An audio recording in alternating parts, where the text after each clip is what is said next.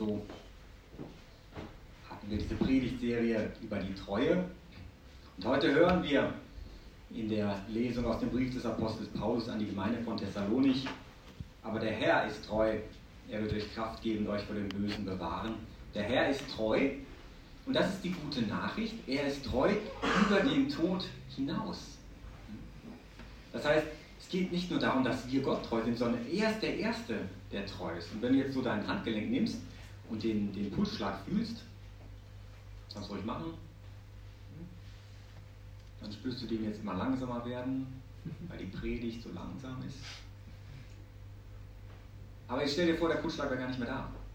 Dann wärst du tot. Und Gott wäre auch treu über den Tod hinaus. Denn Gott hat dich geschaffen für ewiges Leben. Denn Gott ist die Liebe. Und Gott liebt dich über den Tod hinaus. Seine Liebe währt ewig und ist immer für dich da, auch wenn deine Zeit hier schon vorbei ist. Denn das ist ja der Tod, das Ende des Lebens innerhalb der Zeit. Wir hatten jetzt Allerheiligen, Allerseelen. Wenn ihr auf dem Friedhof wart, die Gräber sind reichlich geschmückt. Und die Menschen erinnern sich an jene, deren Zeit vorbei ist. Für mich ist immer besonders beeindruckend, wenn es da irgendwelche Gräber gibt, also aus Kriegszeiten oder so. Ich war an dem Tag, kurz zuvor war ich mit Mitbrüdern in Ungarn. Da gab es dann so ein einzelnes Grab bei einem Otto Seestädter. Also irgendwo da in Ungarn auf einem Dorf waren wir und da ist so ein Grab von jemandem, der 1945 dort gestorben ist. Otto Seestädter, ordentlich weit von seiner Heimat, in den letzten Kriegstagen dann noch gestorben. Völlig sinnlos. Das Ende seiner Zeit. Und für uns bedeutet der Tod eben genau das, dass wir dann aus der Zeit hinaustreten in die Ewigkeit. Und das muss uns nicht mehr schrecken, denn Jesus selbst ist vorausgegangen. Gott ist Mensch geworden für dich, damit dich das nicht mehr schrecken muss. Sein Tod wird hier gegenwärtig auf dem Altar und wir deuten das an, wenn wir die Hostie brechen. Es wird nachher wieder vielleicht sogar zu hören sein, die Hostie wird gebrochen und das ist das Symbol des Todes, dieses Brechen. Denn das ist ja der Tod, es wird etwas voneinander geschieden, nämlich Leib und Seele werden voneinander geschieden. Und die Seele, die gibt es wirklich, sie ist kein Organ oder sowas. Also die Seele ist nichts, was man irgendwie naturwissenschaftlich feststellen könnte. Es gab einen Artikel in der Kronenzeitung, jetzt zu Allerseelen oder so, da sprach eine Pathologin dann über ihre Erfahrungen, wie hat er viel mit Toten zu tun und so, ob sie an die Seele glaubt. Und ich meine, ja, also wissenschaftlich kann man das nicht feststellen. Naturwissenschaftlich, ja stimmt, hat sie vollkommen recht. Nur es gibt halt mehr, als die Naturwissenschaft feststellen kann. Denn das ist eine Art und Weise, auf das Leben zu schauen und auf den Menschen zu schauen, aber nicht die einzige und nicht alles. Wie es schon bei Shakespeare heißt, im ersten von Hamlet, there are more things between heaven and earth, Horatius, than I dreamt of in your philosophy. Also die Existenz ist viel größer als das, was die Naturwissenschaft betrachtet. Wir betrachten gerne mit der Naturwissenschaft, weil es sehr präzise ist und weil es technisch nutzbar ist, aber es ist bei weitem nicht alles. Denn sonst wäre so ein Phänomen wie zu lieben oder eine Familie zu haben, Glück zu fühlen oder sowas, das wäre alles eigentlich naturwissenschaftlich betrachtet nicht so aufregend. Also die Existenz ist weitaus größer, sonst hätten nämlich die größten Kunstwerke der Welt, also naturwissenschaftlich, nicht viel zu bieten.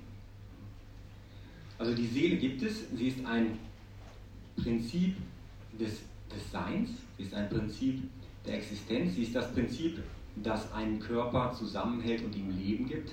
Was das Phänomen Leben ist übrigens auch in der Biologie noch ein bisschen umstritten. Die Naturwissenschaft redet nicht gern über Sachen, die sie nicht versteht und deswegen kommen manche Fragen dann lieber nicht zur Geltung. Die Zeitschrift Nature wollte eine Ausgabe machen, in der sie 50 Geheimnisse vorstellten, an der die Wissenschaft noch arbeitet. Sie sind dabei 500 stehen geblieben und mussten dann auswählen. Denn die Naturwissenschaft bewegt sich natürlich immer weiter, weil es immer mehr Rätsel gibt. Je mehr du weißt, desto mehr Fragen gibt es. Wir entdecken jetzt noch neue Arten in Korallenriffen und so weiter. Für uns ist wichtig, dass wir, die wir religiös interessiert sind, ein Recht haben auf eine Sicht der Welt, die halt einen tieferen Einblick gibt hinter die Kulissen der Existenz. Und wenn es eine große Demokratie gäbe mit allen Menschen, die je gelebt haben, dann wären 99,9% dafür, dass es ein Leben nach dem Tod gibt. Denn das haben die Menschen wohl schon immer geglaubt. Deswegen gab es die ersten Höhlenmalereien, das waren alles religiöse Dinge. Deswegen gibt es überhaupt so etwas Religion. Tiere haben übrigens keinen Totenkult. Elefanten gehen vielleicht an bestimmte Orte, um zu sterben, aber es gibt keinen Totenkult. Nur wir sind in die Zeit hineingestellt, wissen davon, dass wir in der Zeit sind und wissen auch davon, dass es nach diesem Leben weitergeht. Und was passiert dann? Das Erste, was passiert, wenn wir sterben, ist das, was man das persönliche Gericht nennt. Das heißt, da entscheidet sich dann eigentlich schon das ewige Schicksal dieses Menschen, wenn er aus der Zeit heraustritt. Und dieses persönliche Gericht hat eben die Natur dessen, dass dann klar wird, wie es weitergehen wird. Das ist für den Menschen persönlich in seinem Moment, wenn die Zeit endet. Es wird dann am Ende der Zeit noch ein allgemeines Gericht geben, sozusagen den letzten Tag. Und das ist dann eigentlich nur dafür da, um allen zu zeigen, wie Gott alles richtig gemacht hat. Das ist unser Glaube. Das braucht Gott nicht für sich. Ja? Das ist dann nur für uns da, damit allen dann klar ist, was eigentlich der große Plan war, wie groß die Liebe Gottes wirklich ist. Im persönlichen Gericht, da sehen wir dann schon diese drei Möglichkeiten: Himmel, und dann gibt es noch den gegenteiligen Ort, Hölle, und dann sozusagen das Vorzimmer zum Himmel. Das wäre dann das, was so in der Tradition so Fegefeuer genannt wird, aber ein Fegefeuer, das ist so ein ganz schlechtes Wort eigentlich dafür. Man würde eher sagen, so den Zustand des sich Vorbereitens auf den Himmel, des sich Vorbereitens auf die Fülle der Liebe. Also der Himmel ist die Fülle der Liebe Gottes. Und wenn du schon mal so richtig verliebt warst, dann weißt du, warum das so ist. Ja. Unser natürliches Verliebtsein ist ein Vorgeschmack dessen, wie es dann im Himmel ist, wenn du ständig in Liebe auf Gott schaust. Das ist die Gegenwart Gottes. Gott ist die Liebe und im Himmel sehen wir seine Gegenwart. Sind wir völlig in der Liebe drin. Und deswegen ist es dann auch nicht mehr so, dass die Menschen dann heiraten und so weiter, das, was Jesus hier bespricht, sondern alles ist halt auf Gott hin ausgerichtet. Natürlich kennen sich die Menschen auch untereinander, weil sie sich eben in der Liebe Gottes kennen, aber es gibt eben nicht mehr dieses rein natürliche Leben wie heiraten und so weiter. Wie ist das dann mit dem schwierigen Thema der Hölle? Also wir wissen, dass es sie gibt. Die Kirche sagt nicht, ob dort jemand ist oder nicht. Was ist die Natur der Sache? Naja, also es wird, ich habe gehört, sozusagen einen Exorzist, wo man gesagt haben, ja, wieso gibt es überhaupt einen Ort, sozusagen, wo die Liebe Gottes nicht spürbar ist? Weil halt am Anfang, das ist der Anfang der Geschichte, ja, hat sich ja einer von Gott abgewandt. Ein großer Engel, Luzifer, der wollte Gott gar nicht mehr sehen, er wollte Gott gar nicht mehr spüren. Und deswegen hat Gott in seiner übergroßen Liebe einen Zustand geschaffen, in dem seine Liebe nicht mehr spürbar ist, weil dieses Wesen Gottes Liebe eben nicht spüren wollte. Er hat ihm seinen Willen gelassen und das war dann, könnte man theologisch sagen, ein Anfang dessen, was wir Hölle nennen. Wichtig ist für uns, dass wir da nicht hinkommen. Und deswegen ist es wichtig, in der Liebe zu leben und sich an das zu halten, was viel verheißungsvoll ist, nämlich diese Liebe Gottes und aus ihr zu leben. Und wie ist das jetzt mit diesem komischen Ding, was man da Fegefeuer nennt und so weiter, wie ist das mit den armen Seelen oder so? Wieso beten wir überhaupt für Verstorbene? Geht das überhaupt und so? Naja, die Heilige Schrift sagt schon, also im zweiten Buch der Makkabäer, Kapitel 12, Vers 43, gab es diesen großen Anführer der Makkabäer, den Judas, und der hat dann gefunden, dass einige Leute was falsch gemacht hatten, die hatten so einen Aberglauben, Amulette, sind dann ums Leben gekommen und dann hat er nach ihrem Tode, hat er für sie noch so Opfer feiern lassen, damit Gott sich ihrer erbarmt und sie trotzdem in den Himmel aufnimmt und so weiter. Das heißt, das gläubige Volk, jene, die Gott kannten, haben von Anfang an daran geglaubt, dass es sinnvoll ist, für die für die Verstorbenen zu beten. Und sagen manche Leute, ja, 2. Buch der Makkabäer, also das ist ja so nicht ganz sozusagen in der Bibel, davon gab es ja keine hebräischen Texte. Na, mittlerweile weiß man schon, dass es viele Texte, die es früher vielleicht nicht auf Hebräisch gefunden hat, die wir nicht gefunden hatten, dass es die schon gab. Denn da gibt es eigentlich keinen Grund mehr sozusagen, das, was wir als Katholiken die ganze Bibel nennen, anzuzweifeln. Denn es gab ja jetzt diese Funde von Qumran, wo sie einfach dann Bibeltexte gefunden hatten, wo sie vorher dachten, das sei nur auf Griechisch überliefert. Und dann sehen sie auf neuen Funden dann, das gab es auch auf Hebräisch, das ist wirklich original. Ja. Nur die biblischen Funde und so haben sich halt weiterentwickelt. Deswegen wissen wir heute mehr. Können wir darauf vertrauen, dass das, was uns überliefert worden ist als katholischer Glaube, dass das wirklich das Original ist. Wir haben sozusagen das komplette Set.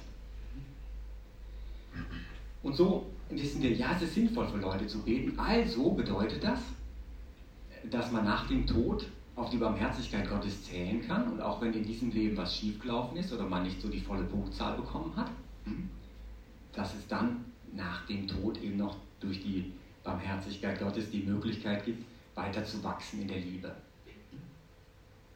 Ist ja klar, Gott hat dich lieb. Wenn Eltern ihren Kindern schon eine zweite Chance geben, wie verliehen ja dann Gott dir? Und das ist alles dazu da, in der Liebe zu wachsen, in die Liebe hineinzuwachsen, denn allein darauf kommt es ja an. Aber wieso jetzt dieser komische Name, Fegefeuer? Naja, das kommt aus 1 Korinther 3,15. Da steht nämlich dann, ja, wenn jemand etwas gebaut hat und so weiter, er redet eigentlich von einer Gemeinde, wenn jemand etwas gebaut hat, und dann, wenn das nicht gut genug ist, dann wird es sozusagen alles zerstört, aber er selbst wird gerettet, aber wie durch Feuer hindurch, steht da 1 Korinther 3,15. Und daraus ist dann dieses Bild entstanden vom Fegefeuer. Ja. Aber ob es da wirklich Feuer gibt, das ist ja kein materieller Raum. Wenn die Zeit vorbei ist, wenn dieser Raum vorbei ist, wissen wir nicht genau. Aber wir nennen es einfach auch den Reinigungszustand sozusagen, da wo man nochmal in der Liebe wachsen kann, Purgatorium auch im Fremdwort. Wichtig ist halt für uns, dass es die Möglichkeit gibt, weiter in der Liebe zu wachsen, dass es sinnvoll ist, auch für die Verstorbenen zu beten und dass die Barmherzigkeit Gottes so groß ist. Und wenn ihr mal was richtig Spookiges darüber lesen wollt, dann googelt mal den Namen Anna Simmer. Nicht Anna, sondern Maria Simmer. Maria Simmer, ja, Österreicherin, wohnte in Vorarlberg im Großwalsertal und hatte also Kontakt mit armen Seelen. Mit armen Seelen. Arme Seelen sind jene, von denen man sagt, dass sie eben an diesem Ort der Reinigung sind. Und da gibt es eben so ein Buch, meine Gespräche mit armen Seelen, und das ist toll. Denn sie sagt, ja, alles was sie sagt, weist wirklich darauf hin, dass Gott die Liebe ist und dass Gott eben Chance geben möchte. Und dass Gott möchte, dass wir in der Liebe wachsen.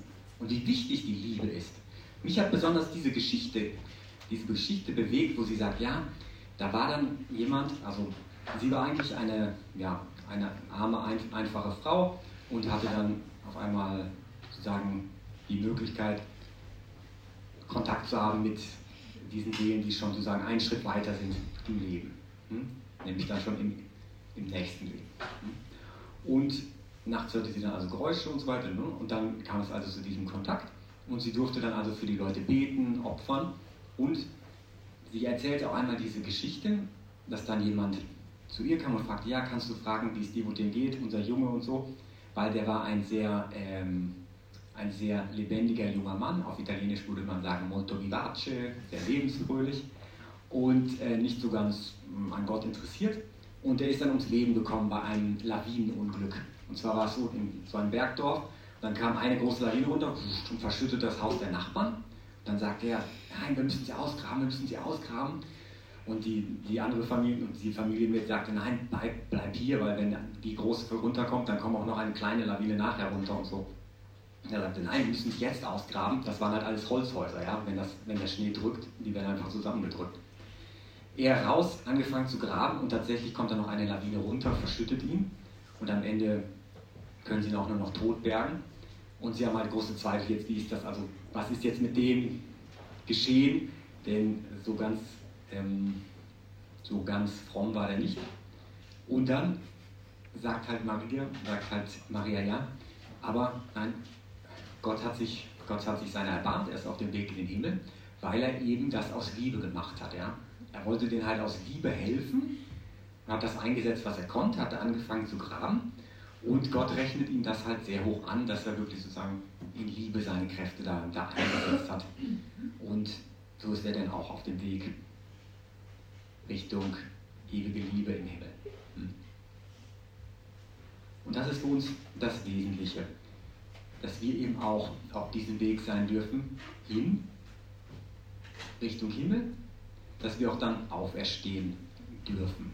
Denn das ist das Wesentliche, dass wir gemacht sind für die Ewigkeit. Und auch wenn sich im Tod Leib und Seele trennen, so wird der Leib, mit dem du jetzt da sitzt, der ist dafür geboren, dass er aufersteht und in Ewigkeit mit Gott zusammen sein darf. Wie das ist, wann das geschehen wird, weiß kein Mensch. Jesus selbst sagt, diese Stunde aber kennt niemand, nicht einmal der Sohn, nur der Vater. Und wir dürfen darauf vertrauen, dass es geschehen wird, weil Jesus Christus dafür Mensch geworden ist, dass du in Ewigkeit leben kannst, dass du deinen Leib in Bestform wiederbekommst und in Ewigkeit hier leben wirst. Und in der Liturgie weisen wir darauf hin, indem ich dann nachher, wenn ich die Hostie gebrochen habe, dann wird dann nachher ein kleiner Teil von der Hostie wird in den Kelch versenkt, das Blut Christi, und da vereinigen sich dann wieder Leib und Blut Christi, das ist ein Zeichen der Auferstehung. Und so feiern wir hier diese Messe, sagen als Fenster in deine Ewigkeit. Und das ist der Schatz unseres katholischen Glaubens. Dazu bist du eingeladen, egal ob du jetzt schon getauft bist oder nicht, dass wir sagen dürfen, ja, wir gehen darauf hin, auf diese ewige Liebe. Und die katholische Kirche ist das Portal, das der Herr hier gelassen hat, damit wir in diese Ewigkeit hineinkommen können, zu dieser ewigen Liebe. Das Fenster zur ewigen Liebe, durch das wir jetzt noch undeutlich sehen, aber eines Tages hoffentlich wird sich die Tür ganz öffnen und wir gehen hinein in diese ewige Liebe Gottes. Und so feiern wir diese Messe weiter, in dem Bewusstsein, dass hier etwas geschieht, das die Ewigkeit wert ist. Dass egal wie alt du wirst, egal was noch alles passiert in der Welt, dass das Wesentliche ist. Und alles, was dich beunruhigt, darfst du daran messen, dass du für die Ewigkeit geboren bist. Wie der junge Mann in der ersten Lesung, dem sehr schreckliche Sachen widerfahren sind und er sagte, ja, aber ich hoffe auf die Auferstehung.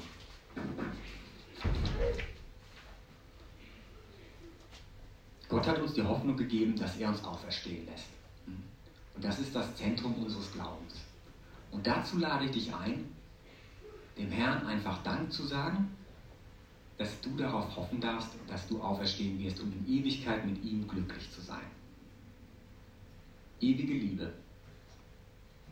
Das hat er sich sein Leben kosten lassen und wir sind dazu eingeladen, in dieser Liebe zu leben. Und an dieser Liebe alles zu messen, was uns widerfährt. Denn wir sind geboren für die Ewigkeit.